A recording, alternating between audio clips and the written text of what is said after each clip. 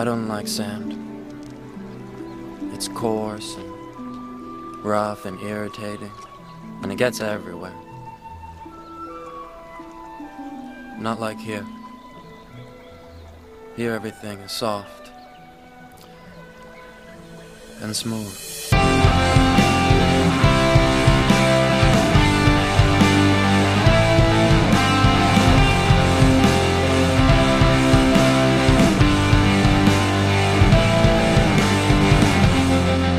Say what you mean.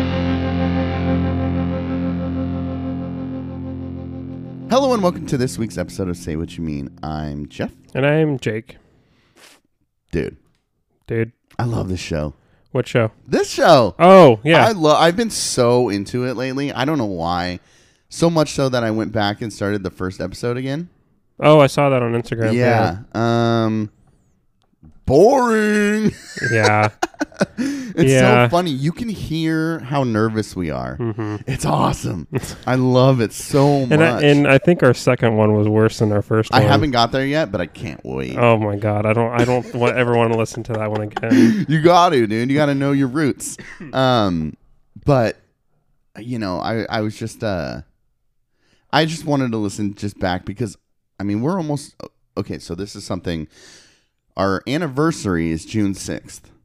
Okay. So we passed our anniversary of the date that our first episode was released. But you and I had a conversation about having the celebratory episode actually be the 52nd week. Okay, because we've released say to the Republic Right. as weekly episodes, so it's not technically like an episode. Right. I don't count To the Republic. I don't know why. It's not Say What You Mean. Yeah. I guess is how I feel. Mm-hmm. So I'm working on stuff behind the scenes, little surprises for you for the 52nd episode. I'm excited. I'm excited. But yeah, so I'm listening to some of the old stuff just to help kind of with the things I'm working on. Okay. But there's nothing as classic as your elliptical story in episode 1. Oh, me running on the elliptical. Dude, it's so good. It's so good because there's a moment where I go, where are you going with this? Because I had no clue. But it's at that point in that first episode you can kind of hear us kind of loosen up a little bit and feel a little more comfortable. But yeah, so we've been doing this for over a year. Episode 52 actually isn't going to be out until sometime in July. But I got some things in the works for that. And then I'll, of course, send you what I need you to do for what I got planned. Okay. I can't wait. What's going on with you? What's new with you other than school? Just school? Just school. I started for the first time, I was given training duties for a new hire. You've never trained a new guy? No, they always let Jeff do it. I hate Jeff. So now that I'm in, but this is Jeff. Yeah, I hate them all. You're the better Jeff. Yeah, the Jeoff. Mm-hmm. Or wait, G, bro? Huh? That's what I said. You said J, I think. I said G. Oh, okay. You can go back and listen, but it was I said G. It may have come out as a soft G. Yeah. That kind of made me sound like a J, but I did say G in my mind. I'm hedging my bet right now. Okay. All right. Oh, go ahead. That reminds me. Oh, no, what? I'm pretty sure you owe me 3 tacos. Yeah.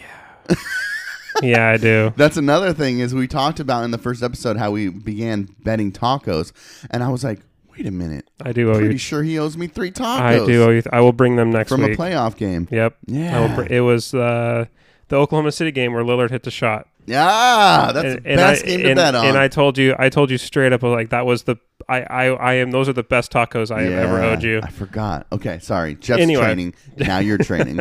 So Jeff always trains, and this guy is just. I mean, he's always been the go-to trainer. The go-to trainer, right? So he's always been the trainer. Now, I'm training now, and this kid is like he's 19 or 20. He went to Camas. He played football for Camas High School. Goes to Central Washington. Plays like rugby there or whatever. And so he's definitely he's a good kid, but just very young. So it's interesting. He doesn't really know too much about guns, but Is he going to be the gun counter? He's going to be at the gun counter. Oh, yeah, okay. so that's why I'm training him, teaching him the ways. And yesterday was just a crazy day to have him as his first day because we had so many just like random things that like never really happen. Of course. So then he must be thinking like, wow, this is like an incredibly like stressful job, and it's Yeah. really not. Like Right. it's a pretty easy job for the most part on most days. We just happen to have so many just random things go on. So it made it hard because I'm trying to teach him, but then at the same time it's like something that only I can do. So it's like he just did a lot of standing around and like Yeah. watching me. Yeah, I So- love that. So it's Not just, when you're training, but I love... Go ahead. I'll tell you. I'm super happy though that he chose to be in my shadow because I've had other people where like as soon as that They're they like, don't, I'm not going with that weird guy, Jake. yeah, or they've had or they'll get to the point where like they've been told what to do and then they're just kind of like they don't feel like they have to learn any like they've got the basics so they can just like stand there. Oh. Versus being proactive and being like, oh, I don't know a whole lot about scopes. Jake is talking about scopes. Maybe I should go stand by Jake and listen to him talk to a customer about scopes. And then he also came up to me and like the first time like I was doing most of like like walking up to customers and asking him so he can just kind of get comfortable with what we stocked. I just wanted him to walk around and see. Dude, I wish I could see you at work. Why? Just because like what you're describing right now is not the Jake that I know. You know, No, the super passive, just like quiet. you know. Like I'm not talking to anybody in this classroom, and that you're being proactive and like talking to strangers and like it's weird. It's just like it's almost like because work demands that of me. Right. It's like a performance that Right. I have to put on, You and gotta therefore put, it's code change. yeah, Yeah. Exactly. I have love to see that. within the institution. You have to. It's a performative behavior. Right, So right. I have to adhere to that. Anyway, so we got both Phil and I, who are the people working at the gun counter last night, were both busy, and so he had to like the customer came up, he had to talk to him, and Right. then afterwards, he came up to me and he goes, "Hey, were you able to catch any of that conversation?" I was like, "Yeah, why?" And he's like, "Well, how did I do? How did is there anything that you think I should change in my like talking to the customer and all that stuff?" Like, dude, you did like honestly, That's he a did good everything really employee fine. already. Yeah, that the fact that he cares that Yeah. much and like this is his first real paying job. So, good job on his parents for raising a good kid and then also him for just being proactive and stuff. So that was cool. It was definitely a different experience. Yeah, that is great when you have when you're talking to someone or training someone and they want to know how well they're doing, because if you're giving them feedback, there might be something like, "Hey, you could do this better," but that's why they're asking. That's good. Yeah. That's awesome. Yeah, for sure. And he caught on the gun paperwork pretty quick. I helped him through the first one. The second one he did fairly because of everything that was going on Right. outside of me trying to train him. He kind of had to go through the second one kind of by himself, and he did an incredibly good job. Like there's so many little nuances within gun paperwork Right. that it changes. Like there's different things you have to write, change the type of gun or the make and model of the gun. There's just Right. so many different little things to remember, and he did a really really good job. So it made my job as a training person easy. Right. So anyway, So I said I love that. So we have a bunch of new guys on the dock that have started recently. okay. And yesterday, we have a new guy who started, two new guys who started last week, and two new guys who started yesterday. So, and we have one guy who trains all the new guys. Oh wow. And I always give him crap because we have a lot of turnover for dock workers, and I'm always like, "Hey, you think it's a job or you think it's the trainer?" I say that to him because he's training. He goes, "Oh yeah, for the last 15 years, it's only been me. I'm the reason." Just busting his chops. Yeah. But so I'm sitting there, and one of the new guys is working in front of me, and I go, "Hey, are those two guys new guys?" And he's like, "Yeah." And I was like, awesome, because they are just standing there. They have nothing to do because it's like the dock has deadlines that they got to get things out. Yeah. So the trainer is on his lift, like hustling to get things done, and the new guys just have to stand there and watch. I love it. There's nothing worse than being at a job in a place Yes. you're uncomfortable with and not knowing what to do with your hands. Yes.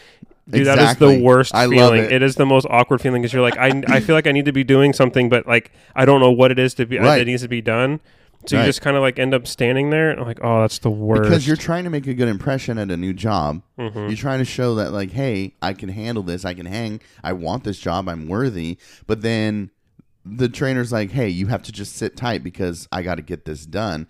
And I could just see them uncomfortable and kind of like, oh shit, like what do we do? But they don't realize that like, no, you guys are doing the right thing because we have to get this done. Mm-hmm. But just seeing that little bit of uncomfortableness, what is that word?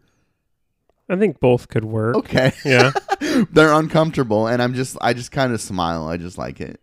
I don't know why. No, I get that, and as a person who has been in that situation, like I have empathy for them. Yeah. But at the same time, for sure. It's fun to see somebody else going through it because then you realize, like, okay, I'm not alone. Like, I wasn't the only loser who didn't know what to do on their first day of work. Right. Like working with my dad in construction, I ran into that quite a bit. Yeah. Because every time like I'll go out there for the first time in a summer, it's like I'm the new guy again. Even though I know most of the people, it's still what do I do with the shovel? Yeah. Like, because I'm being completely I'm being completely outworked by everybody on the crew, and I'm trying to figure out like what it is. You're the boss's son, dude.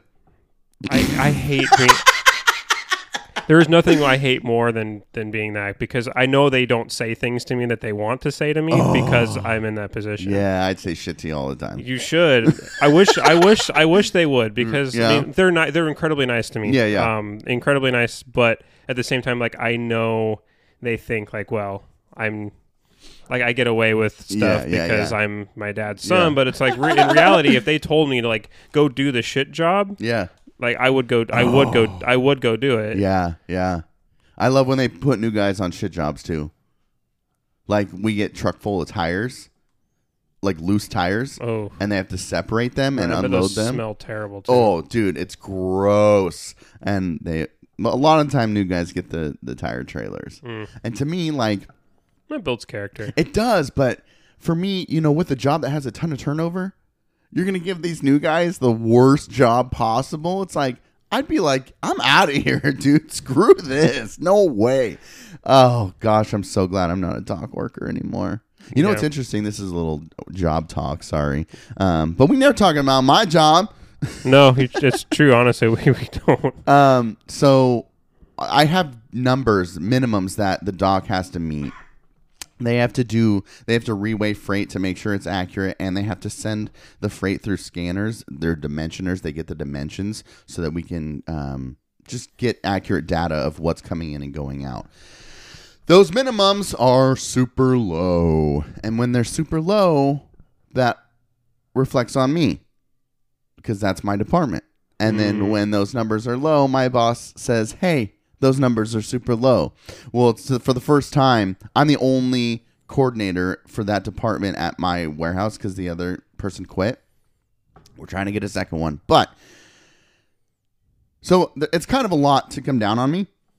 So he knows that it's not just me. It's the operations has to help out and all that stuff too. But he's like, dude, these numbers are way too low, like unacceptably low.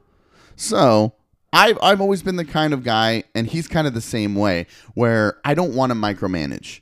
And I've told the crews that, because I have to coordinate between both crews. And I told them, hey, I don't want to micromanage. I don't want to come and just shit on you guys all the time. You guys know I've been a dock worker, you know what I mean? So someone from the office trying to tell me what to do, I tell them to fuck off. And I told them that. I said, I totally get it. When you guys are shorthanded or you guys are stressed about deadlines, the last thing you want to worry about is the things I'm asking you to worry about. I'm going to trust that you guys do what's required of you.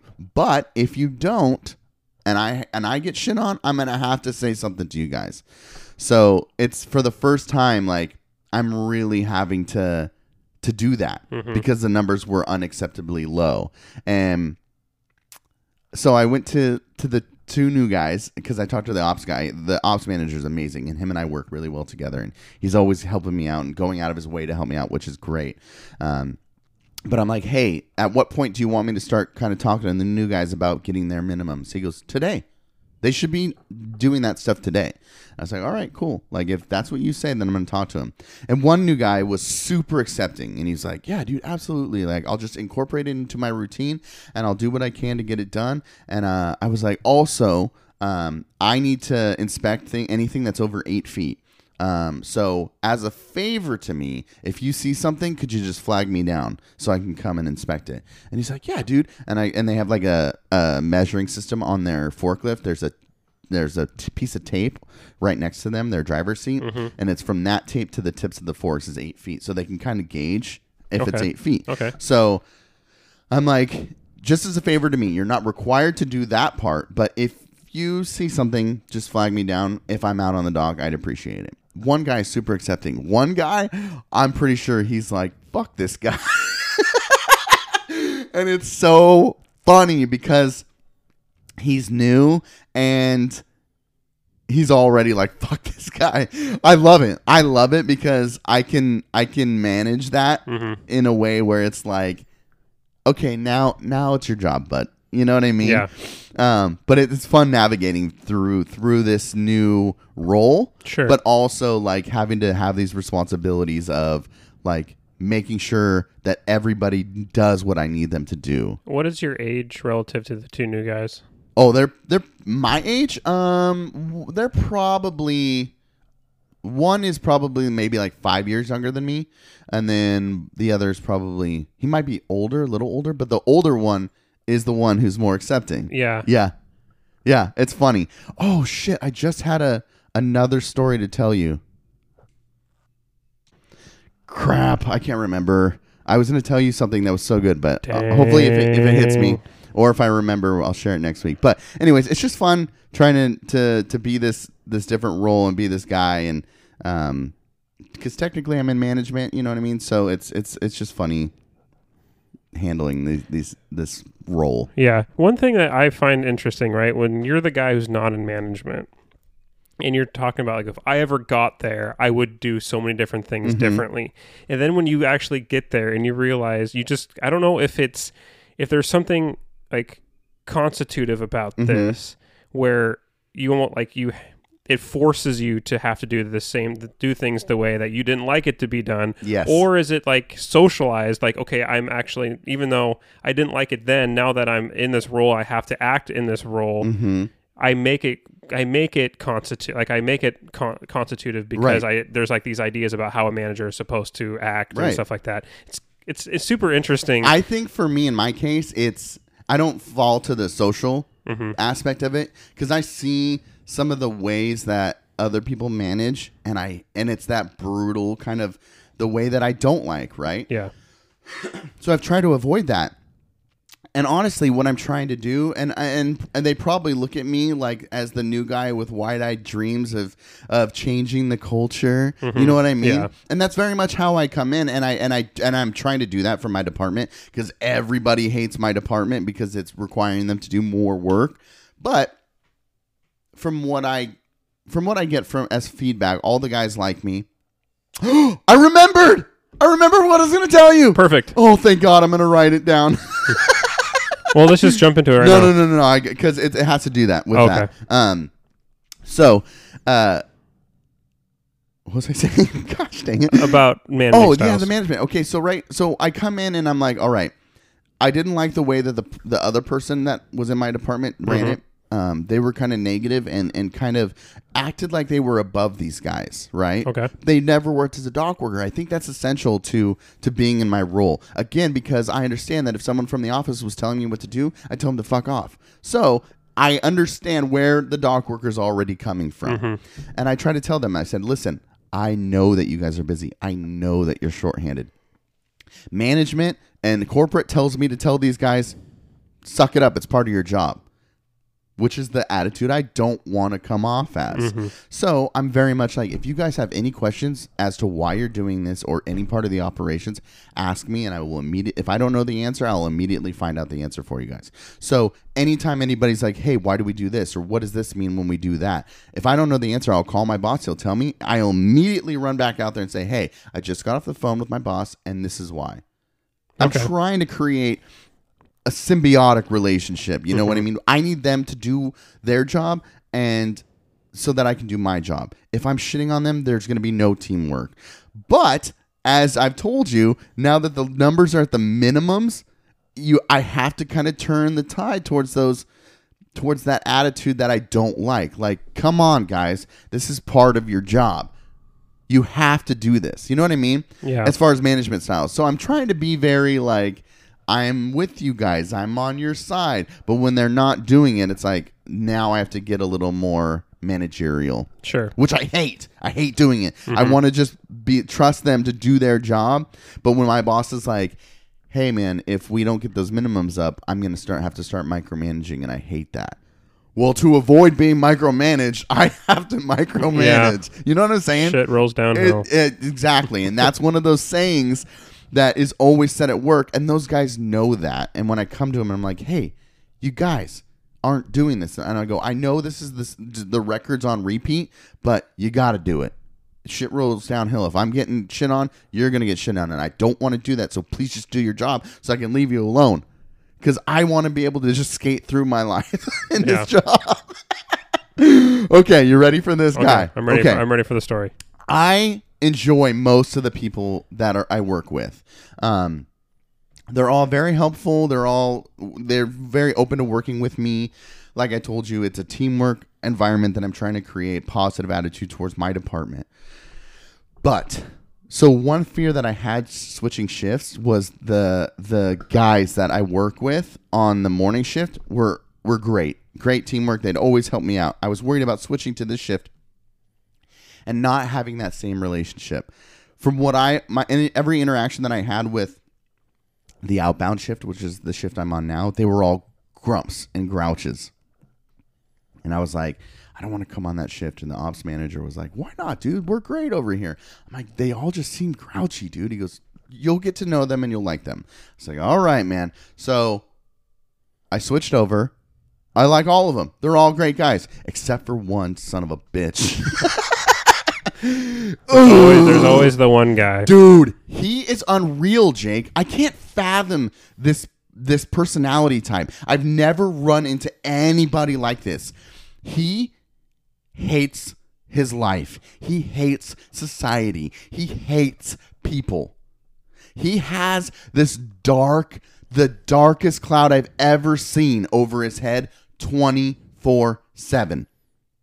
He's always just shit. I've never seen him smile. He's just never laughs, never jokes, never talks to anybody, ever. So why do you hate him? Okay.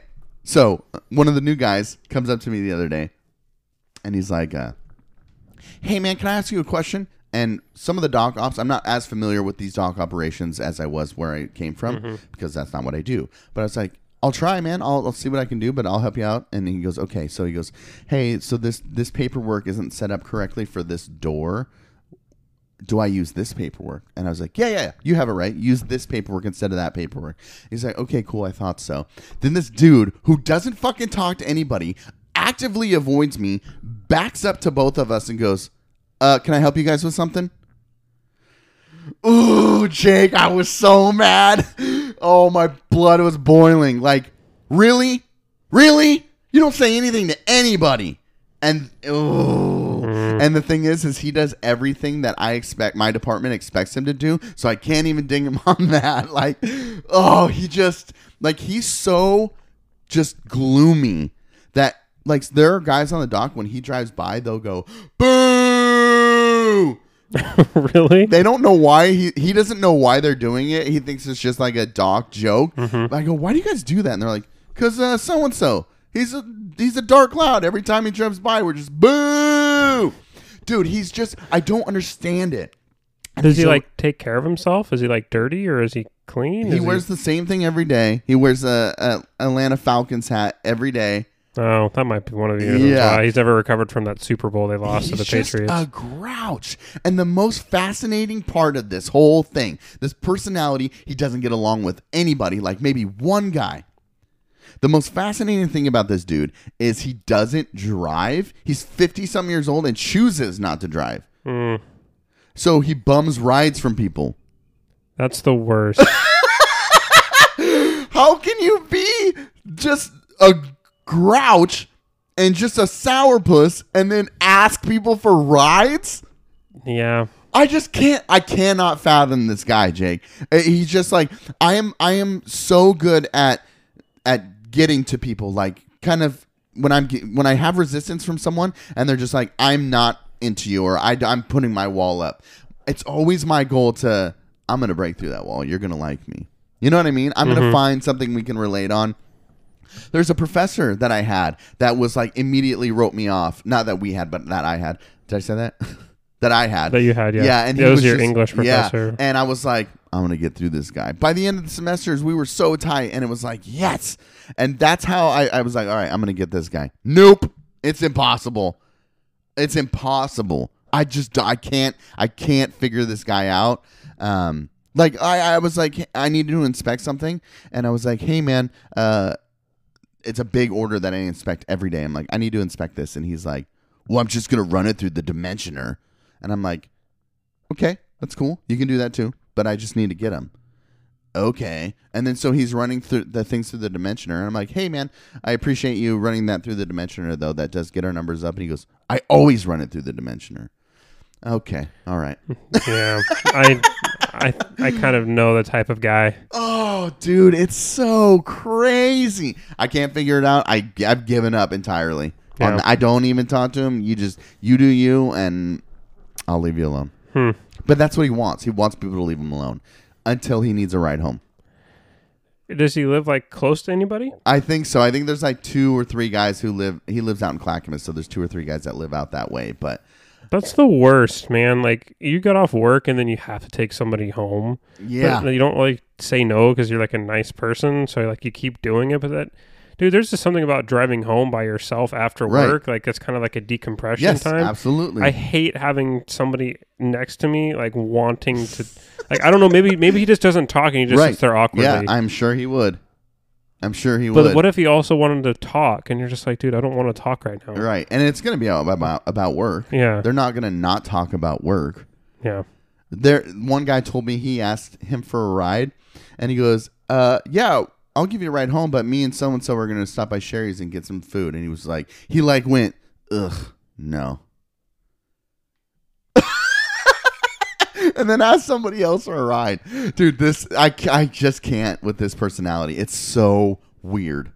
This guy seems like a mix of person, like he's the combination of 2 of the worst people that I have to work with, which would make this dude like just the worst. Every time I see him, like if he's moving freight that I need to inspect, I'll just get it later. I'm not even going to go over there. I just rather not. Yeah. And I could totally like pull the manager card and be like, hey, you want to run that through the dimmer? You know what I mean? Mm-hmm. And be a dick back. But that's not my personality. Like I'll just handle or deal. I don't know. It's funny. Oh, the trials and tribulations of work. Sorry, we went off having on that one. Having to deal with people. Okay, so I have one more thing that I have to do. Okay. Because of everything I'm working on, this will seem out of context, but it'll make sense in the future. Okay. Tucker is adorable. All right. I just want you to know that. Okay. I think he's the most handsome dog I've ever seen.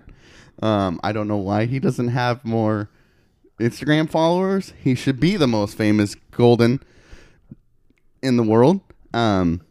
This is hard. I just wanted to, in the past, it might have come off that I don't think he's a handsome dog, but God, he's such a good looking dog. He might be. I know what this is about.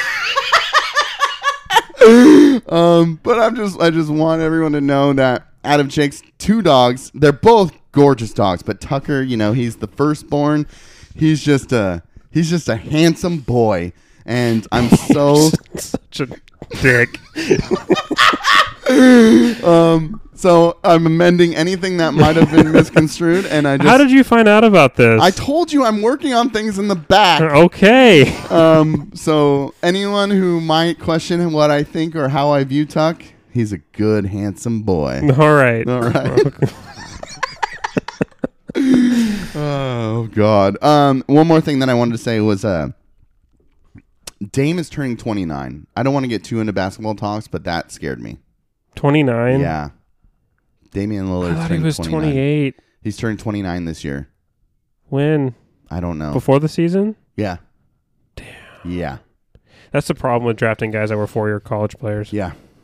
I didn't realize he was that old, and that's kind of worrisome. And, someone tweeted, like, he's turning 29, so, like, cherish every moment that you have with this guy because it's running He's got, out. like, 3 years, maybe. Yeah. Which is weird, dude. Like, Mike Conley is 31. Yeah. And Mike Conley seems so much older than Damian Lillard. Durable, too. Right? Conley's been hurt the last couple of years. That's true. Yeah. Not as durable. But it just seems like there's so much more tread on the tires for Conley. But he came out after his first. He went in the draft after his 1 year in college. Right. So like he's played 11 years in the league, where Lillard's only played I think 7. So yeah, I don't know. I worry about it. yeah, I just that window, just the window. I said this today.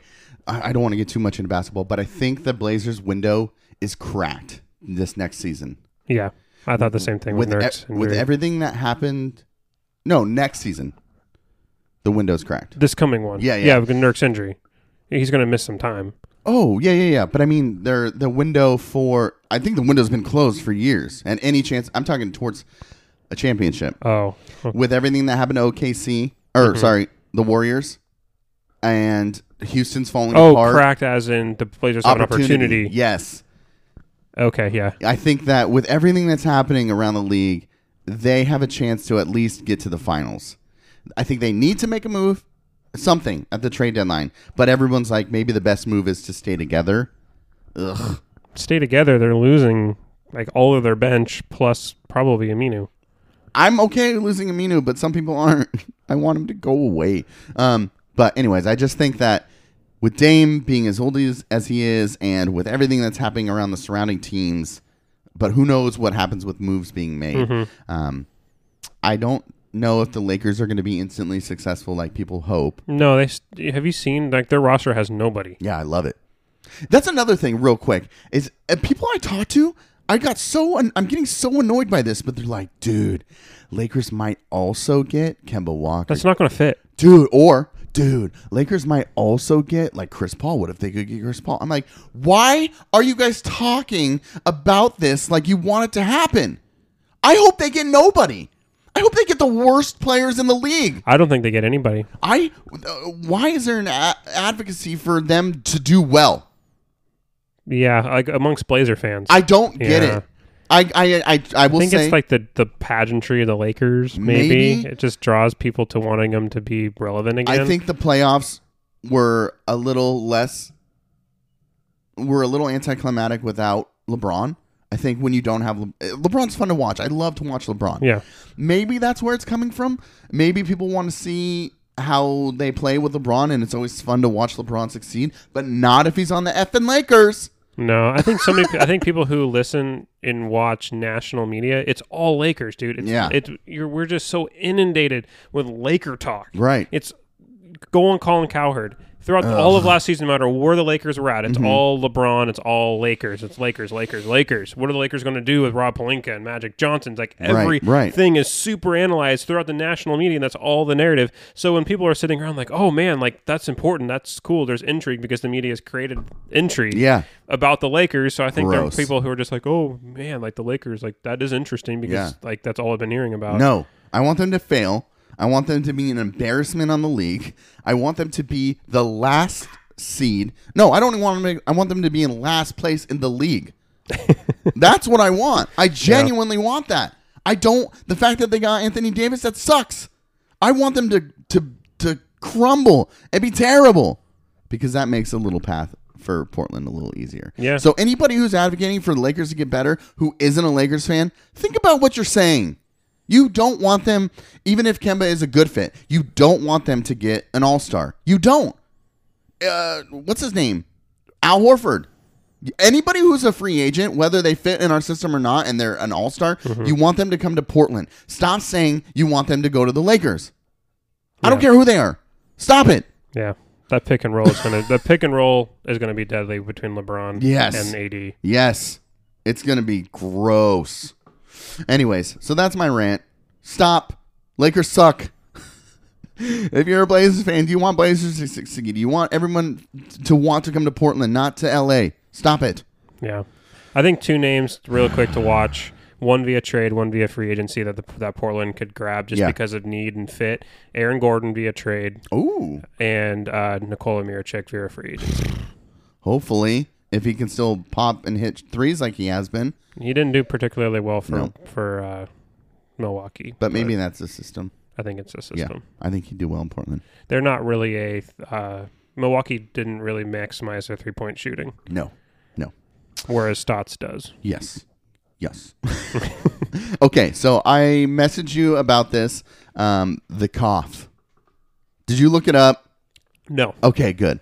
So Trump did a ABC interview. I thought you misspelled Chernobyl or something. Like, when I said cough? Yeah, like I thought for some reason I'm like, well, what on earth starts with a C that I would know about? And I was like, maybe Chernobyl, and it just came out the cough. Like I don't know. Okay, so I'm interested in hearing this. They're filming an ABC interview with Trump.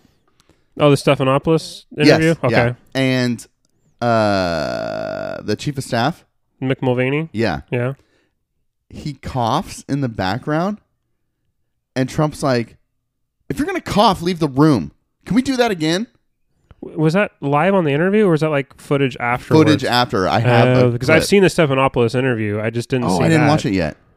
Okay. It's pretty good. I mean, it's kind of cool because Stephanopoulos gives him some real softballs early. Mm-hmm. And like, oh, like, what do you are you a breakfast guy? And then Trump's like, no, I prefer lunches and dinner. And then all of a sudden, Mueller. Really? Yeah, and then Trump has just did not see it coming because like Stephanopoulos just like softball, 90-mile-an-hour fastball right down like high and tight, and then Trump just freezes, dude. Really? He just freezes. Is it online? Yeah, it should be. Okay, yeah. I'm gonna watch that. Mm-hmm. This is the clip though of him getting clearly annoyed that they're coughing in the background. Okay, I'm excited to hear about this. Oh God. When you will see my financial statement at some point, I assume it's going to be released, you'll be very impressed with the job I've done. Much, much bigger, much better than anybody. They're after my financial statement, the Senate. They'd like to get my financial statement. At some point, I hope they get it. What does that even mean? No, at some point, I might. But at some point, I hope they get it because it's a fantastic financial statement. It's a fantastic financial statement. And let's do that over. He's coughing in the middle of my answer. Yeah, okay. I don't like that, you know? When your chief of staff. If you're going to cough, please leave the room. Get a shot of, and I'll come over here. You just can't. Just to change the shot. Okay. Sorry. Okay, do you want to do that a little differently then? Yeah, we just changed the angle. Okay. Yep. Thank you. So at some point, I look forward to, frankly, I'd like to have people see my financial statement. He's just really going to talk to Mulvaney like that? So annoyed, dude. Well, I've heard Trump is like he's self-proclaimed himself as a germaphobe. Yeah. So I can see why he like gets annoyed. Like he doesn't like germs, but damn, that's brutal. Like just talk to him like a kid. If you're going to cough, get out of the room. Dude, I love it so much.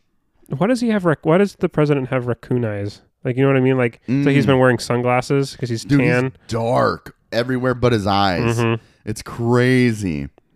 I don't know. But what does that mean? Like, just about that? Yeah. That's insane. Thank you for showing that to me. I hadn't seen that. That's just I mean, like, that's such an incredible like look into how he acts when he's not when he's not on. Stephanopoulos is like, "Oh, you mean your chief of staff?" And he's like, "Yeah, leave the room." It just shows that Trump doesn't care about anybody's opinion. He just keeps those people around him because technically he has to have those people around him because it's like part of the job. Right. But really it's his own opinions that ultimately it's the only thing that matters. Yeah. All he cares about. So you were talking a little bit about what the content of that scene of. Oh, I hope they get the financial statements. I hope they. But then you're blocking them, so you can't. If you want them to, you want them to block him. You're blocking them. You don't want them to get them, but then you also want them to see them. Like that's what he's saying there. I want him to have them. I want him to see them. Well, and then he goes, "So you're going to give them to him?" Well, no. Like, you need to play the game. You need to jump through the hoops, and maybe I hope you get him. He's just saying that to say that. He's Yeah. full of shit. They're really, really good. You want to see them. Yes. Yeah. Because I'm so successful. Find out next episode on Trump. I don't know. It's nonsense. Yeah. There's something else Trump related that I wanted to talk to you about real quick before we get into what we have planned. But Okay. this consistent joking of extending his term is,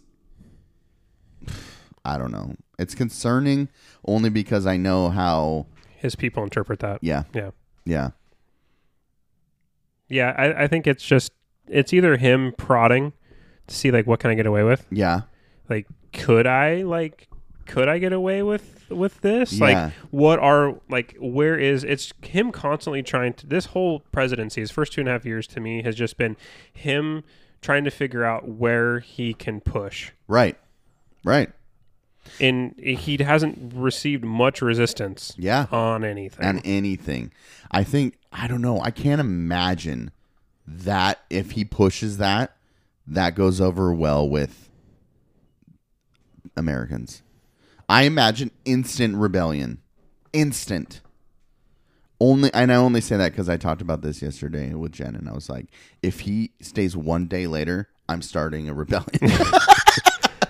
1 day later, Jake. I'm not even exaggerating, because that is just looking at what has happened with dictatorships and coups and overthrows in all around the world. It's so dangerous. Well, yeah. It's scary. It is. I wonder if he just. This is the game with him, though, right? And this is kind of. Is he this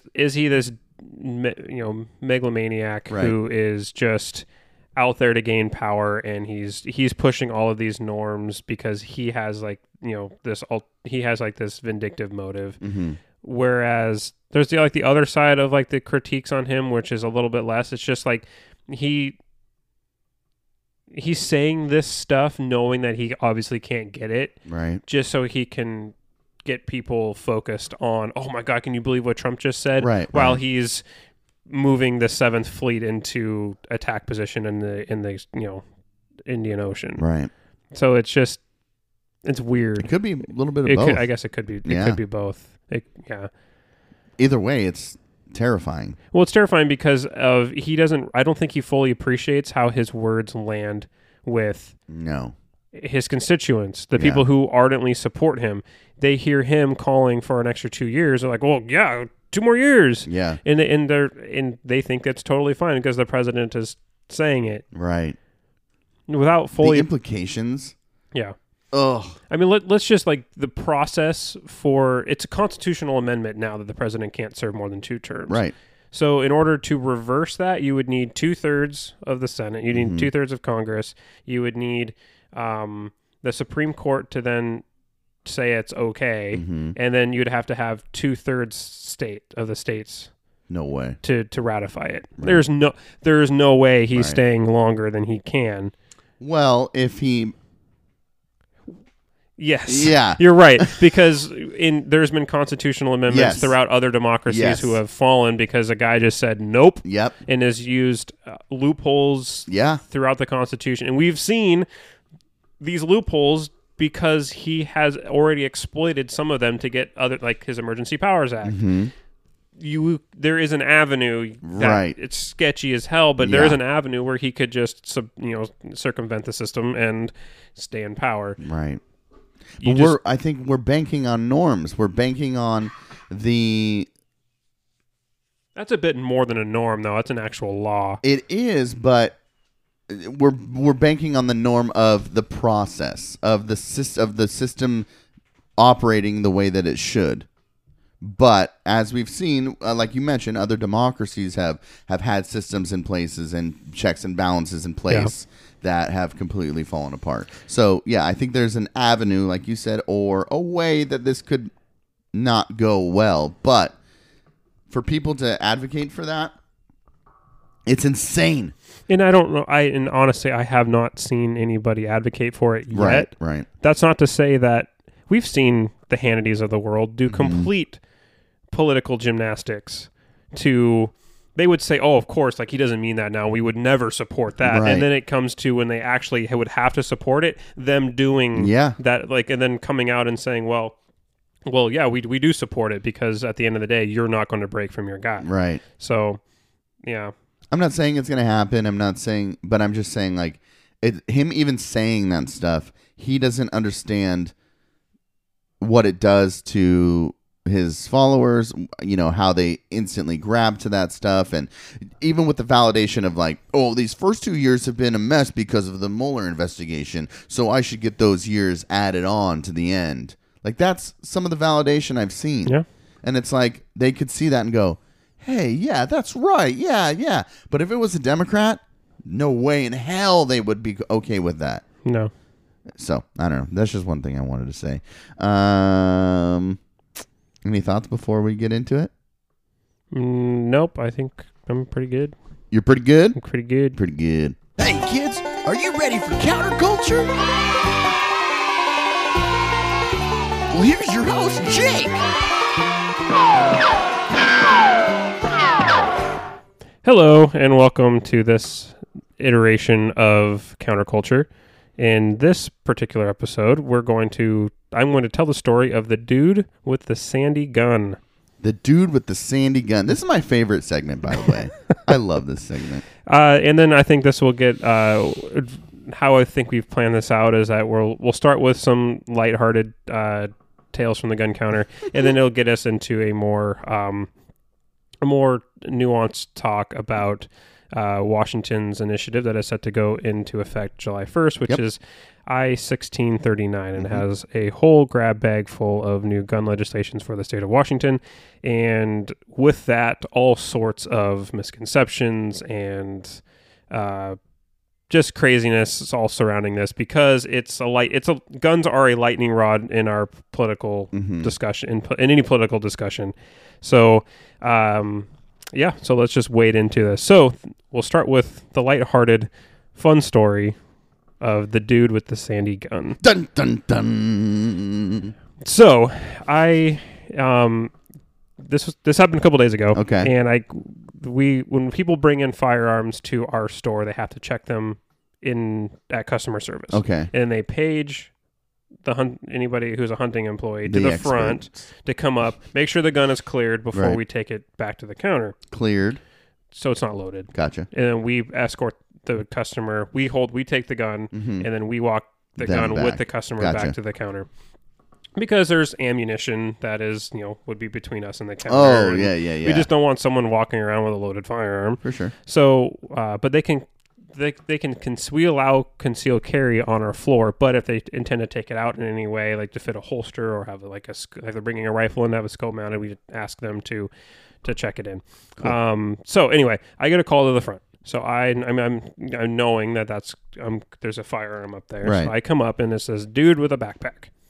And this guy looks like he's one of those dudes where... Like a school backpack? Yeah. Okay. And he's got it set on the counter, and he's wearing camo fatigues and like this neon, like chartreuse Reebok athletic shirt. And he's kind of an older dude, and he's one of those guys where you're not really sure if he's just really, really dirty or just incredibly tan. That's how people describe me.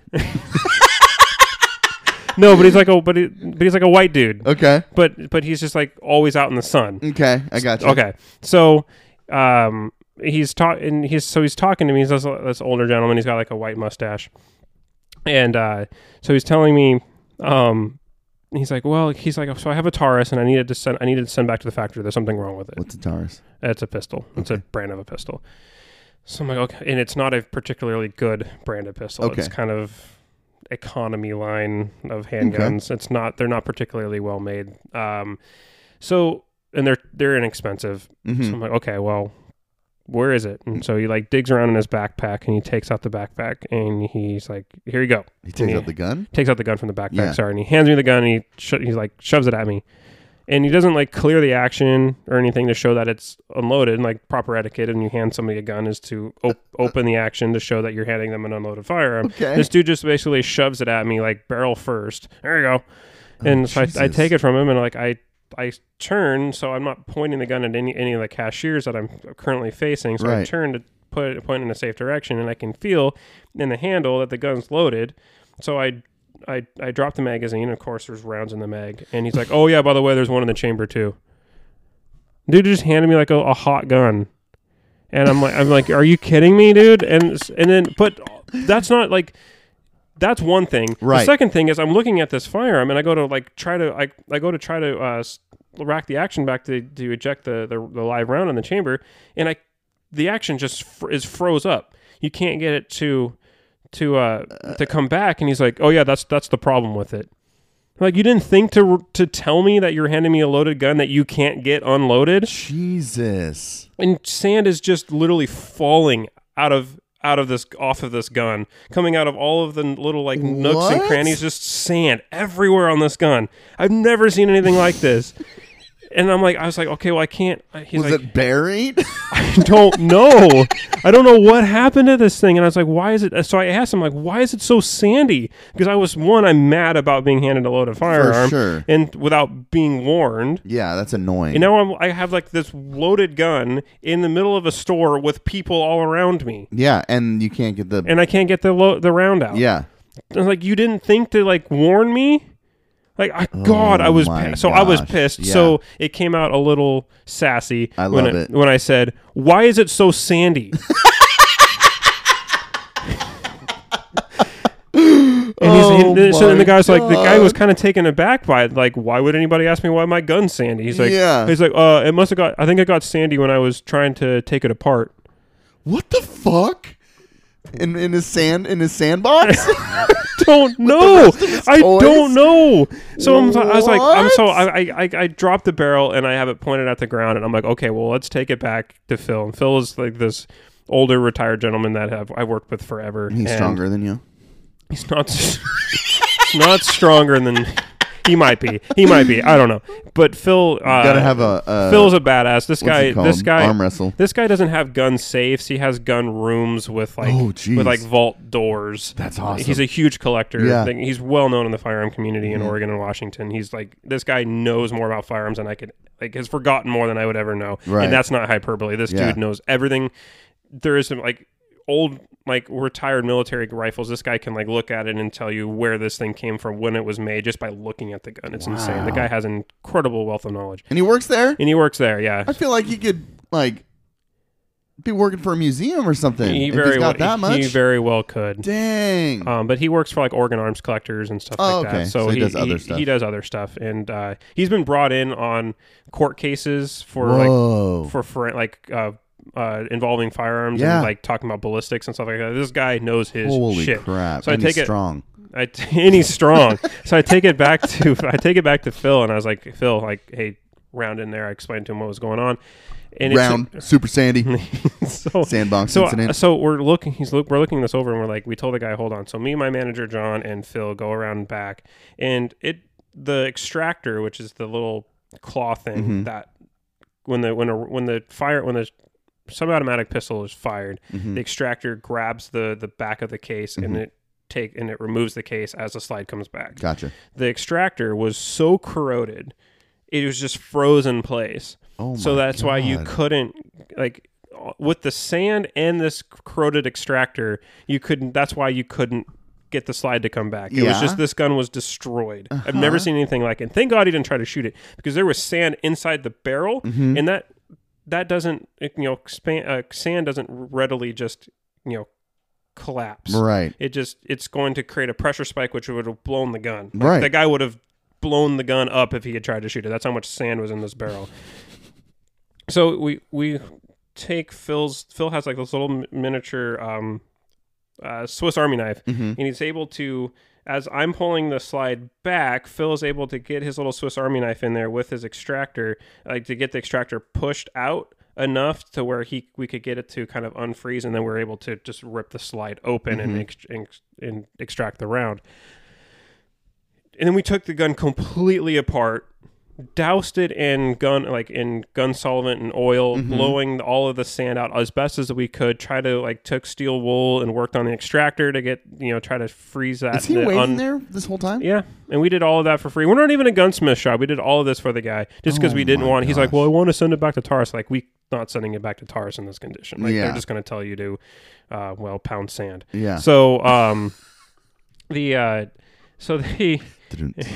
anyway, so this is, we finally get the guy out of, but that was just, I've just never seen a firearm in that poor condition. I want the backstory. He says he does surf fishing.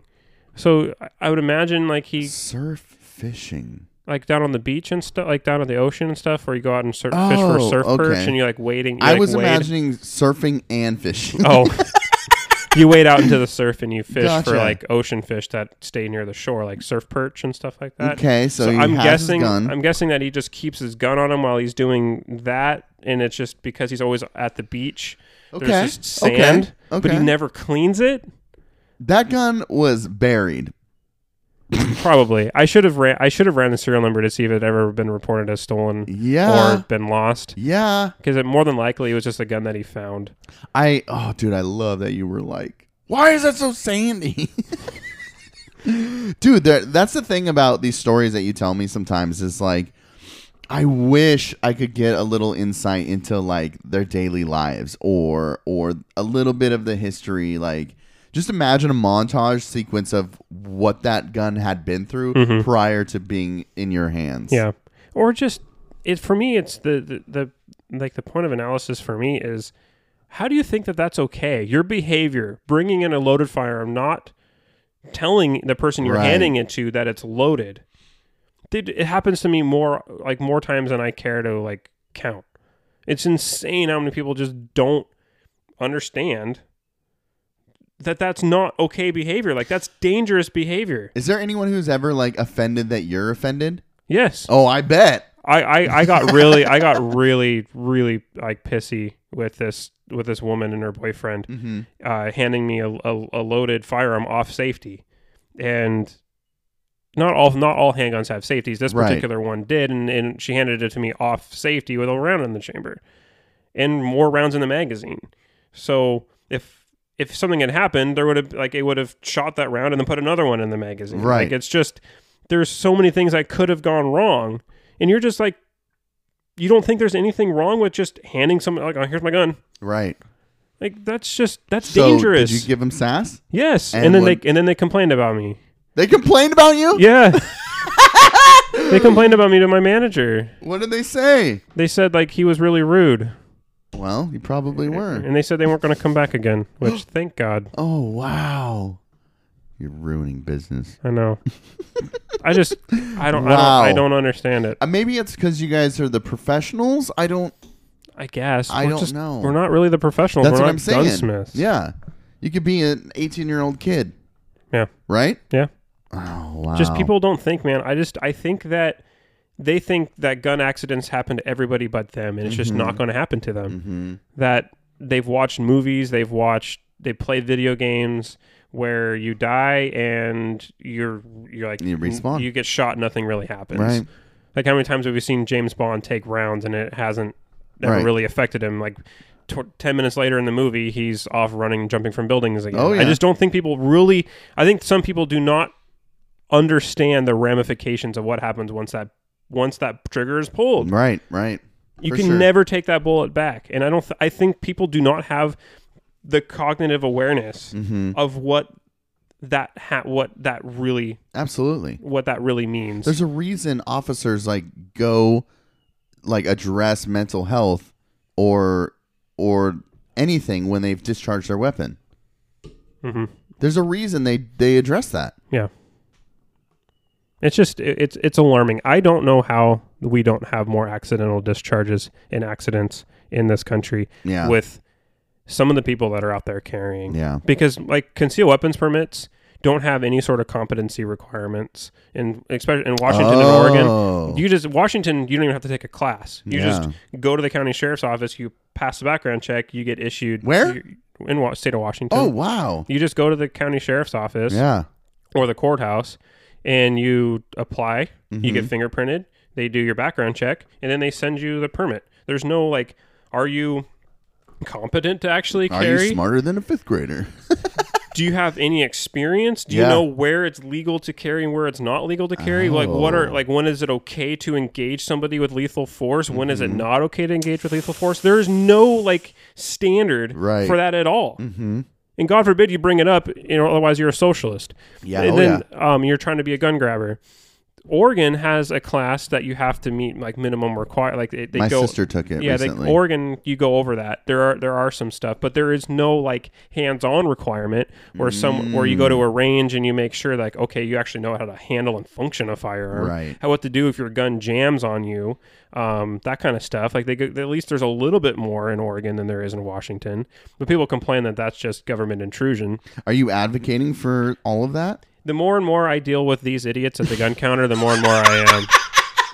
Honestly, Yeah. dude, I used to be all for like why do we even like let's go with Arizona. Arizona has they call themselves a constitutional carry state, which means you can carry within the borders of Arizona without a concealed weapons permit. And I'm like, I'm all for that. Washington. Oh, should, you can just have a gun on you. You should just have a gun on you, or like a universal carry permit where you can get one permit and it's like a driver's license that's good in all states. Right. But then I'm also thinking at the same time it needs to be like minimal like requirements as possible. As I've grown up and I have seen things, Right. been put in crappy situations, both Yeah. hunting and then also at the counter, just seeing people's ignorance and just irresponsible behavior. Yeah. I'm just like, man, as much as it sucks for those who are law-abiding citizens, this is a public health issue. Yeah. For sure. I like what you said as far as them not understanding the responsibility or the implications of shooting something or someone. Yeah. Because I'm sure there are plenty of gun owners out there who have never shot and killed anything. You know what I'm saying? Yikes. I don't know. Yeah, it's frustrating. And yeah, I've definitely... I appreciate your perspective, though. You know what I mean? Because you're coming from a place who you've been raised on guns and handling guns and hunting and selling guns and showing how your opinion has changed or evolved because of interacting with those who have not grown up the same way or educated themselves in the same way. You know what I mean? Yeah. And so my own personal story with carrying. When I first got my carry permit, I wanted to carry everywhere, and I did. I carried everywhere. Then I hated the way I felt. Like I didn't. It just like felt like there was a threat around every corner. Right. And I was always like amped, and I didn't like that. Yeah. So I stopped carrying. That's interesting. And so that is super interesting. And I'm just like, if I'm in a place where I feel like I need to carry, maybe I shouldn't be in that place. But I'm not going. That's my own personal beliefs. I'm not trying to attribute that to anybody else. If other people want to carry, that is their right to. Right. According to the law. All I'm arguing for is I think that there needs to be more. There needs to be a more involved process in determining, carrying. I think I do believe that there needs to be a competency examination for this stuff. Yeah. If you're carrying lethal force into the public, you have a response. We cannot trust everybody in the general public to adhere to the same level of responsible behavior that was instilled in me by my dad. Right. And most people are instilled by their parents. But when you're talking about everybody universally, as long as you can pass a background check, can get a concealed weapons permit, you're giving them the right to carry and use lethal force in that situation. But you're not even going to the minimum, like Washington State, you're not even going to the minimum, like giving the minimum amount of education that says this is where you can and when you cannot use lethal force. So people are going out there with all sorts of misconceptions. Right. This gets me into, we'll talk about misconceptions as we talk about I-1639. Right. But if people have misconceptions about the legality of purchasing, Right. what kind of misconceptions are in the minds of any individual who's out there carrying lethal force? Oh, yeah. You hear it all the time about, I know somebody personally in Oregon who got in a road rage incident and pulled their weapon and got in trouble. Yeah. You know what I mean? There's a massive misunderstanding of when you can and can't do that. Yeah.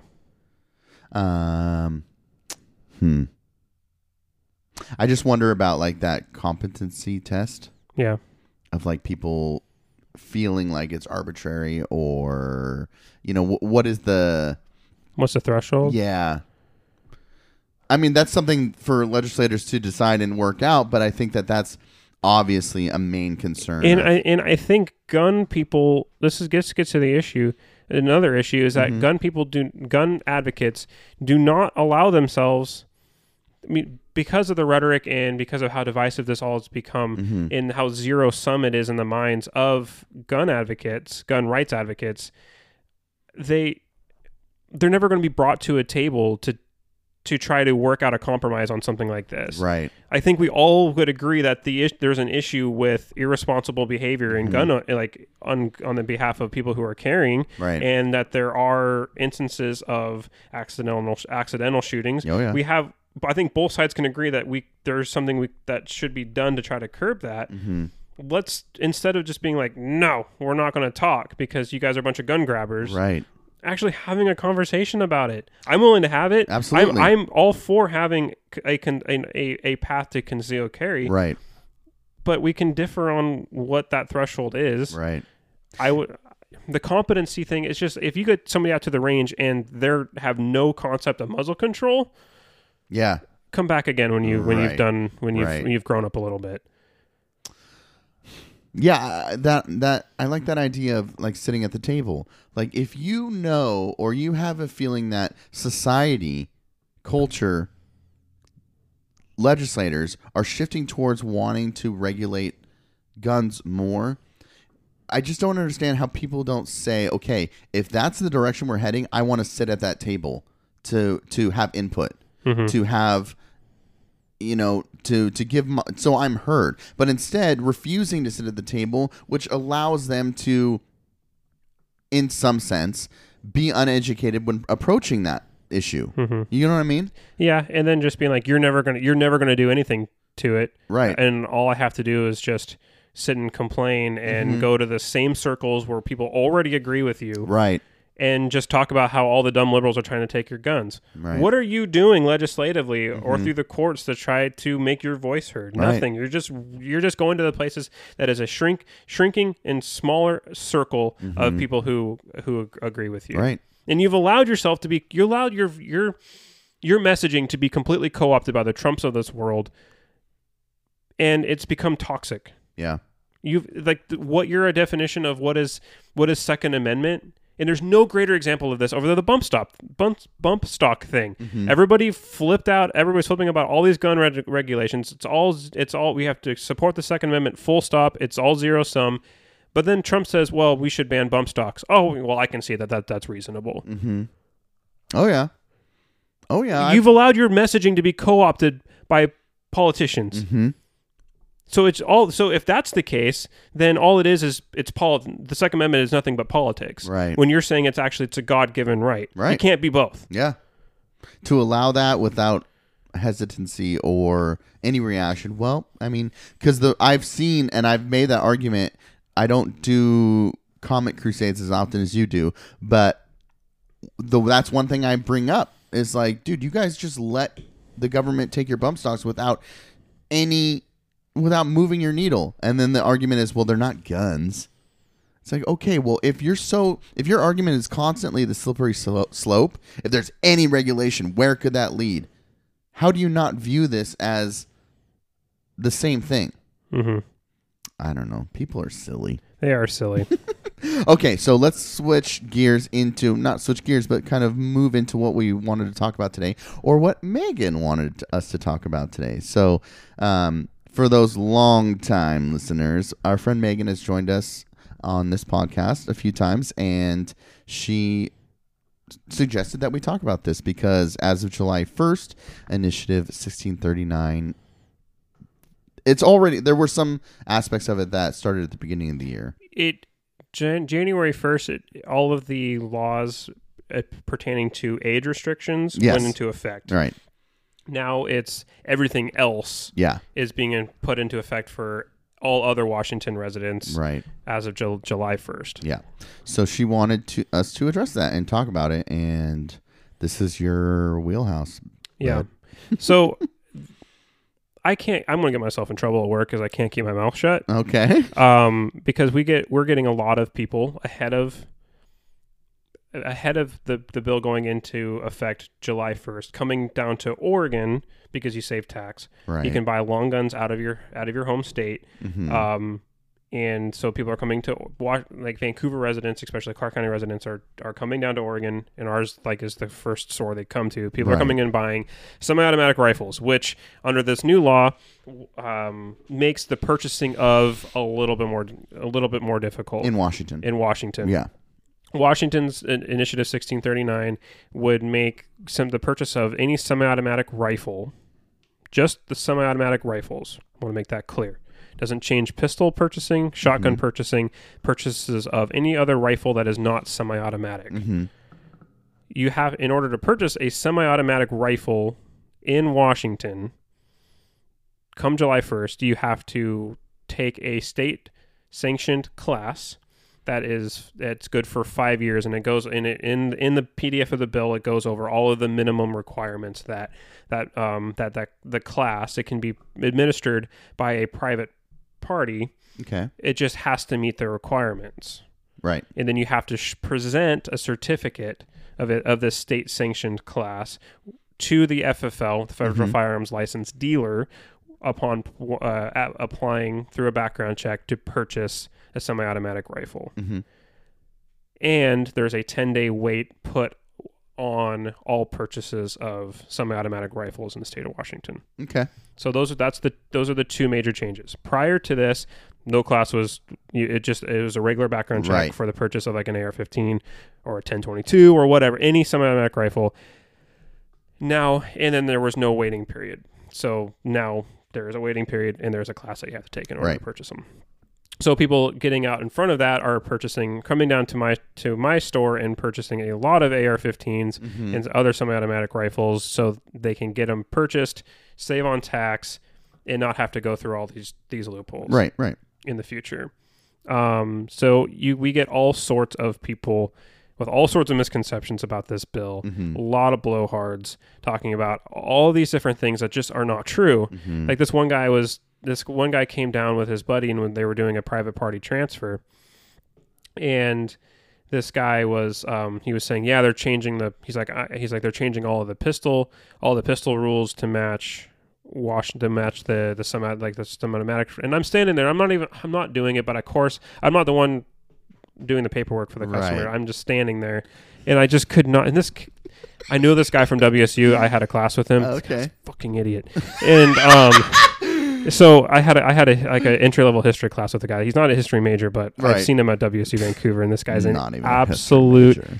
idiot. Okay. And he was telling this guy, and I was like, I just straight up told him, I was like, that's not true. I was like, that's not true. It's not changing the pistol purchasing. He's like, well, how do you know that? That's not what I'm hearing from the licensed dealers up in Washington. I go, I've read that bill, and it says explicitly it only pertains to semi-automatic rifles. Right. And the guy's like, well, that's just not what I'm hearing, and they're just going to do it anyway. Then I said, well, how are they going to do it? It's not in the law. How can they enforce something that's not in the law? Right. And he's like, well, that's just what they do. That they're Democrats. That's just what they do. And I'm like, dude, what the how do you argue with something like that? Yeah. You can't. So how do you end that? I just walked away. Oh God, I love the way you set that up, Jake, because I knew they weren't engaging with you personally, and I knew you're sitting on the side just like, oh hell no. And then in comes Jake Yeah. with his unwanted comments. Yeah. So Absolutely they're unwanted because they're educated comments. I don't get it. Why wouldn't you be happy to learn that your purchasing of pistols is not going to change in the Washington Why state? the fuck do they assume that you don't know what you're talking about? But the gun shop telling them what they want Yes. to hear does. Yes. Yeah. Sorry. It doesn't make any sense. It makes None zero of it sense. makes any sense. And why would you be mad To get the right information. to get the right information? Yeah. I don't know. I'm pissed. Why? Somebody told me a fact today. that makes my life better. Yes. Yes. All the shit that I was planning to do to avoid something that was not true is now made easier because somebody told me the truth. I'm pissed about it. The root of it is they want to be mad at liberals. They just want to be mad at sure. they want to be mad at Yeah, Democrats, yeah, and yeah. then this makes them their case It to say that validates it. all Democrats are socialists, which is weird because that's an economic term. But we're social. Democrats are socialists, Yep. and they're all gun grabbers because socialists want to grab guns so they can have control over the people. Right. That's their logic. Yeah, absolutely. This being told that this bill is not as bad as they thought it was hurts their case to be able to make those logical jokes. Yeah. They can't vilify to the extreme that they want to. Exactly. If there's that truth. Yeah. So that's off topic, but I think it speaks to what is happening because there is something that's happening right now, and Megan brought this up, and I think it is a concern. And the Joey Gibsons of the world are out there going Dude, around. I was just fucking thinking about that guy. right when you were talking, I was thinking I do this. We've never addressed this, but I follow him on Say What You Mean, and I'll sometimes send you some of his posts. I saw the post that you just sent me. Lord. But the misinformation, I'm assuming you're getting at? Yeah, well, no, the misinformation, but also Right. the we're going to go to the city councils and demand that these cities Oh, don't right. enforce these laws. Right. That's a misconception about what local law enforcement can even do. Right. And so I think there's like 12 county sheriffs, and they're being held up as heroes by the gun community, saying like these sheriffs are not going to enforce the I-1639 rules. Right. And I get that there's an automatic pushback from the other side saying, well, how can you, it's law. Law enforcement has to enforce it. It is, it sets a dangerous precedent if law enforcement are just going to ignore certain laws. For sure. Because it fits a political narrative, Right. right? Like it's your job to enforce the laws as written. That's the way it's supposed to be done. But there's a huge misconception on both sides about what the role of local law enforcement is in enforcing state law. I-1639 is a state law. Right. Other than assisting state law enforcement, local law enforcement officers can't make arrests based on state violations. They have to send. They can take that information and send it to a state patrol, Right. like a state patrol office, and say, "Hey, we have information. This guy was doing this. We have this guy in custody. There is a Washington state violation. You want to take him? We arrested him under local law, but there's also state violations. Do you want to pursue this?" And the state Right. attorney's office can then go from there. But in order for any sort of arrest to happen under I-16, for like a violation of I-1639, that would have to come from a state officer anyway. So by saying these local law enforcement saying they're not going to enforce it, there's nothing for them to enforce anyway. Dude. So they're not really putting their necks out for the cause. All they're doing is propping themselves up as them heroes because they want it, like it's politically advantageous for them. Right. But they're really not. There's nothing for them to really enforce. Because then the purchasing aspects of I-1639, there's nothing for them to enforce there. Right. That's on the dealers. And if the dealers choose to not enforce that, those guys are going to jail because the only way to not enforce it is by not conducting background checks. Now you've got Uncle Sam and the state of Washington coming down Right. on your ass. Good luck with that one. So it's just like I hate it's so cheap, this like, oh, we're going to create gun sanctuaries where we're not going to enforce Right. I-1639. You can't stop a Washington state patrol officer coming in and enforcing state law. Right. All you're saying is that you're not going to pass along information that would assist the state officers in conducting that enforcement. Right. It's really it's a complete misrepresentation of what their roles are, and I find that incredibly annoying. I am now going to. So I've been working on some ideas for stickers or merch. I'm going to make a graphic that says "We don't enforce anything," or even that we don't enforce 1639. Look at us. You know what I mean? Like that's the equivalent to two podcasters saying like, "We don't enforce this law." Well, yeah, no shit. Yeah, but yeah, they're being Oh held. my word! I love that. I kind of love that. Like they're patting themselves on the back and being pat on the back for not enforcing something that they can enforce. Exactly. Oh, that's genius. I love that. Oh my! But doesn't that get at the gosh. heart of this toxic debate over firearms? Like that law enforcement see that, right, and they're using this as a political tool, Right. and to try to further divide people. I agree. This is further Yes. putting a division between gun owners and non-gun owners, or people who are. I don't even know, like, how do you define these two sides? But they're it's tangible. Yeah. But you don't know how to define it. Right. It's so hard, right? Because there's it's not like it's obviously it's not polar, Right. But it there is a spectrum there. But like, where's the line of demarcation? It's just so hard. It's so hard to try to like pin this down. Right. But man, there is a growing. I don't know if it's growing, but I don't know if growing in numbers, but it's definitely growing in divisiveness. This like, if you're like not with us, you're against us, and it's concerning that law enforcement is falling into that. Yeah. Because I'm not seeing it the other way from anyone in law enforcement, or at least it's not being publicized the same way. You know? Yeah. Oh God, I love it so much because there's so many holes in that, and these people who are parading this ideal that they're doing the right thing by not enforcing something they can't enforce. There's such a massive gaping hole in that idea that it could be shot down instantly. That argument. Yeah. You know what I mean? We got to get him on, dude. and so like there's definitely manipulation going Yes. on. And that gun shop, remember when we talked about this the first time when it was still like it was still being going to be voted over? Yes. I brought that flyer Yeah. that talked about the different things this private shop developed this flyer and they were circulating it throughout the public saying these are all the effects. And I went point by point and showed like I think there was at least a dozen false claims on that particular flyer. Right. This same shop is up to it again because they're the ones out there telling people. I've talked to multiple customers at my counter, and they've said they've been told by this shop that the pistol purchasing rules are changing. And I don't know why they're telling people this. I don't know. Would you imagine, or like you've seen firsthand, they're potentially losing business because they're coming to Oregon? Well, they can't purchase a handgun in Oregon.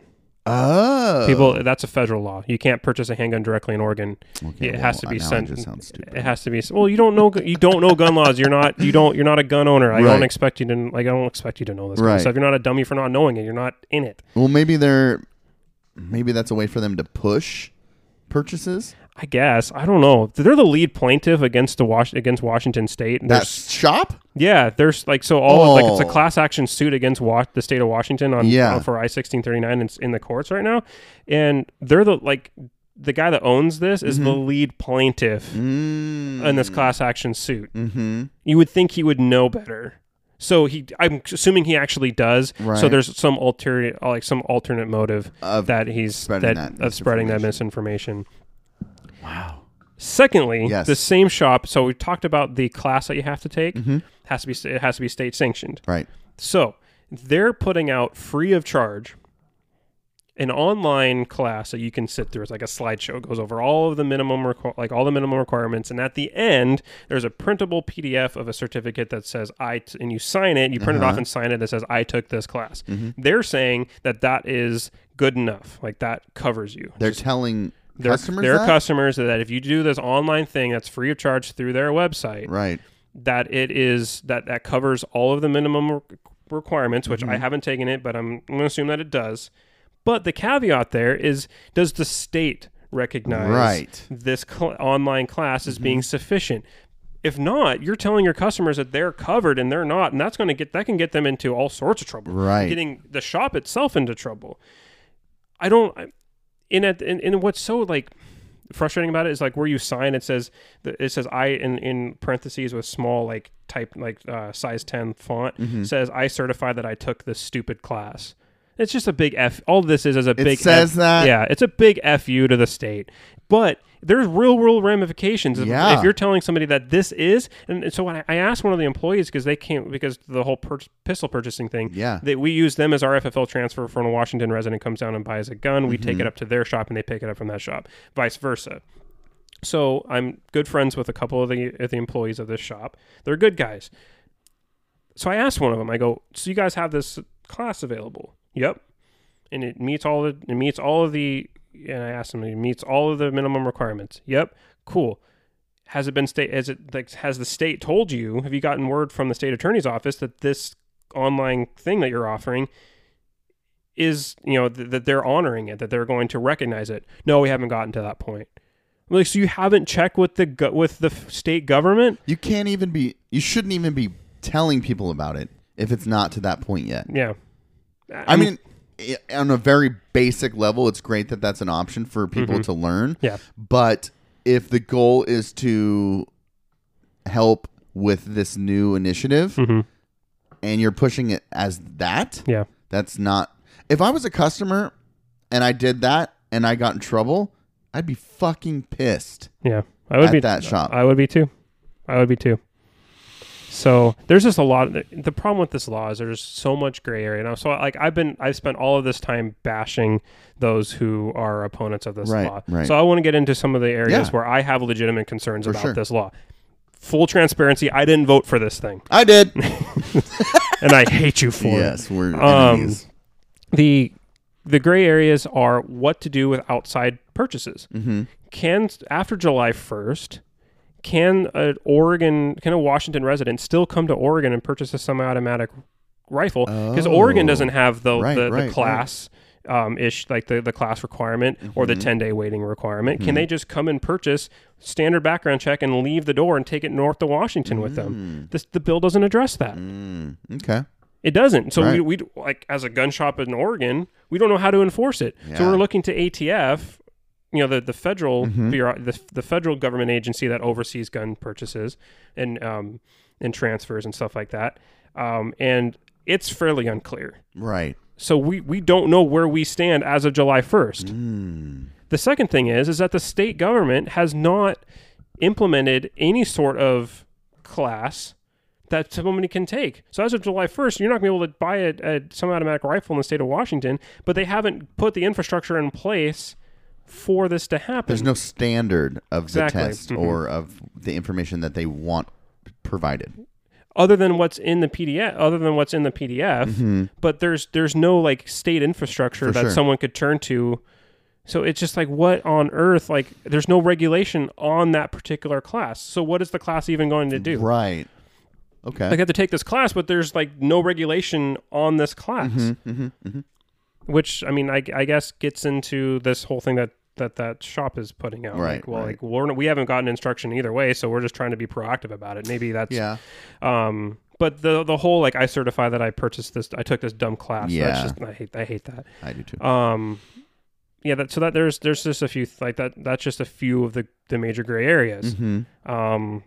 Obviously, we've talked about the safe storage provision. Yeah. There's a lot of misconceptions about that. Yeah. There's a lot of misconceptions about the HIPAA rights. So two of the biggest like contentions was the Safe Storage Act.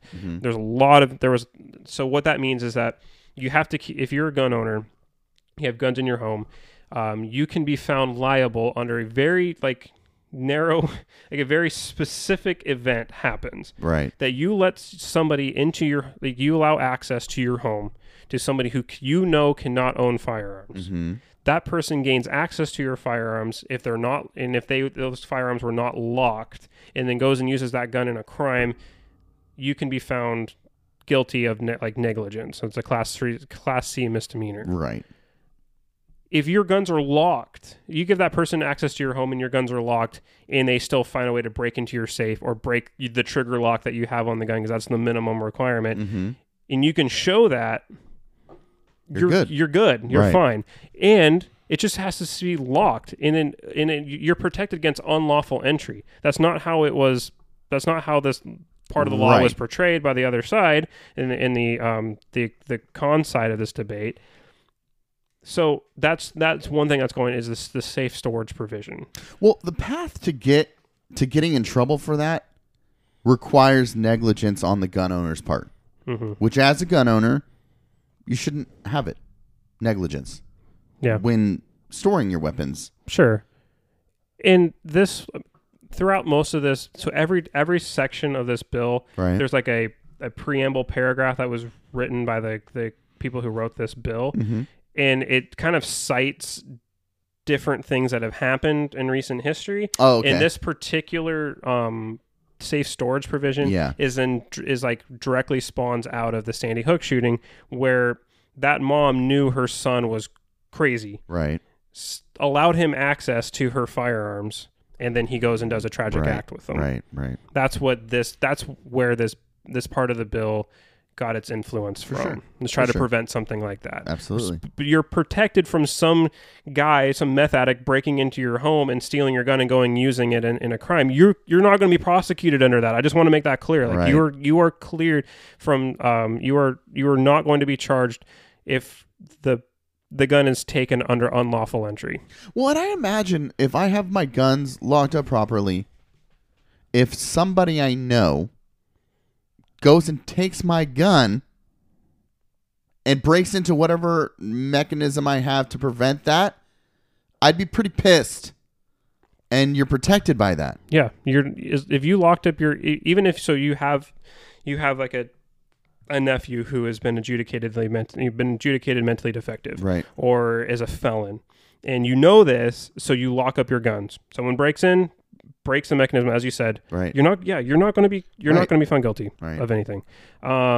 The second thing is the HIPAA rights. Yeah, what's that? That's your medical. I mean, I know what it is, Yeah, but your medical how does records. this pertain to? So in the Mental bill, health? yeah. So in the bill, it says, like, when you sign the 4473, which is the federal background check form, it is in the state of Washington. It is a waiver of your HIPAA confidentiality. Oh, That's got everybody flipped out because Right. is my health records now going to be public? Going to be now like publicly accessible? Right. Is it going to be now like it's a public document where anybody can view my health records? okay. No.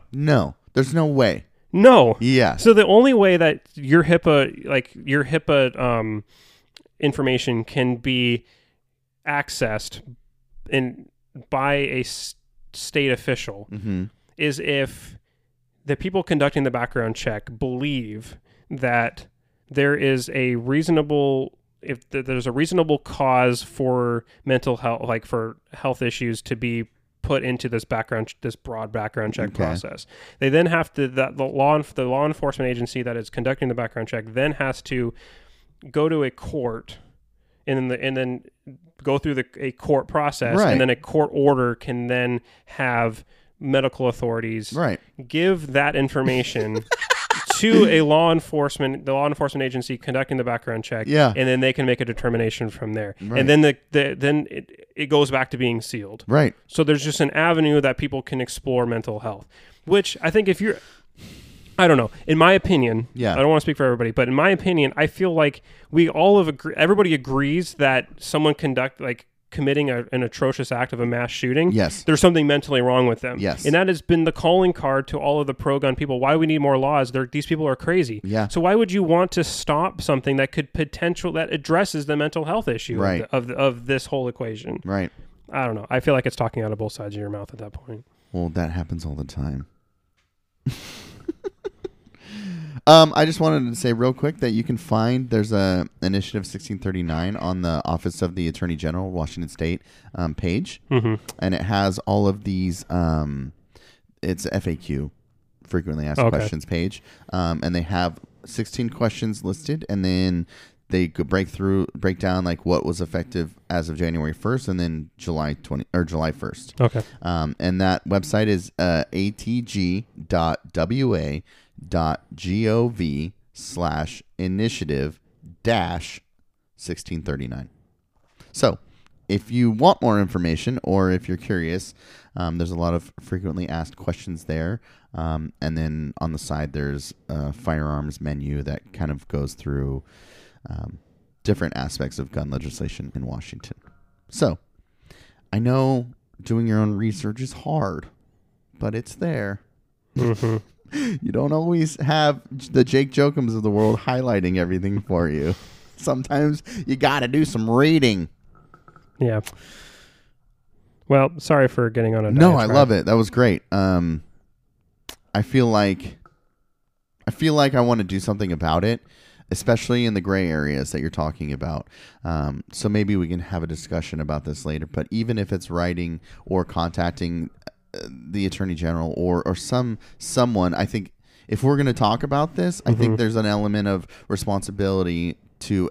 I feel like this because I voted yes, and maybe you don't because you didn't. But I feel like those gray areas need to be addressed, especially the idea of purchasing over state lines. You know what I mean? So I feel like as somebody who voted yes, I need some information on that. Like, if this is not addressed in the bill, then what? Now what? Like, that's something that somebody I know who sells guns is considering and concerned about. So, I don't know. If I don't do it, I expect all of you listeners to do it. Oh, gosh. Dude, we've been going. Yeah. All right, you ready to close it up? I think so. Okay, one thing I wanted to mention real quick is the party. Just one more time. June 29th. What's the date today? Today is the 19th, so in 10 days. Tomorrow's the 20th, so in 10 days. The second annual Backstage Block Party. So to support KXRW, to support the radio station that Jake and I do To the Republic for, we'll be there for a meet and greet. Food, drinks, music, raffles, prizes, community, fun. This should be fun. I'm excited. Is Kylie going? I think so. Oh. I don't know. Okay. Actually, I haven't really asked her. Okay. I should probably ask her. Okay. Yeah, find out. Because if it's just us, that'll be interesting. Mm-hmm. I should bring the Zoom and just record. But tickets are available. You can get them through KXRW. Yeah, if you go to KXRW Vancouver.org, there's a pop-up that takes you right to the event page, and it has all the information. The tickets get you food and raffle tickets, and 2 drink tickets. Yeah. So I know some of the stuff that's been donated for raffle prizes, and it's pretty good. yeah, I've looked through some of it. It looks pretty cool. Whether it's gift cards or actual items, there's some cool things. Yeah, and the live music should be pretty good. They just added somebody who is a kind of a country artist who I guess draws her inspiration from Reba McEntire. So if you're kind of a fan of old country music, there'll be somebody there for at least for a little bit. There's a whole lineup of artists, right? But there should be something there for everybody's tastes. Yeah, and it's from 3 p.m. to 7 p.m. on Saturday, June 29th at Say Chow. Which is down on the waterfront. Yeah. Waterfront area. Oh, I hope it's a nice day, too. I'm sure it will be. That'd be cool. It's late June. Do we dress formally? I was going to talk to you about that, so let's talk about that after the podcast. Okay, yeah, that'd be interesting. I'm going to get a tux.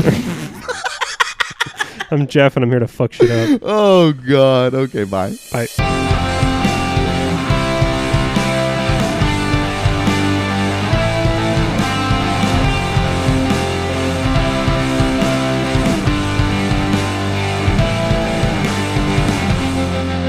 Say what you mean.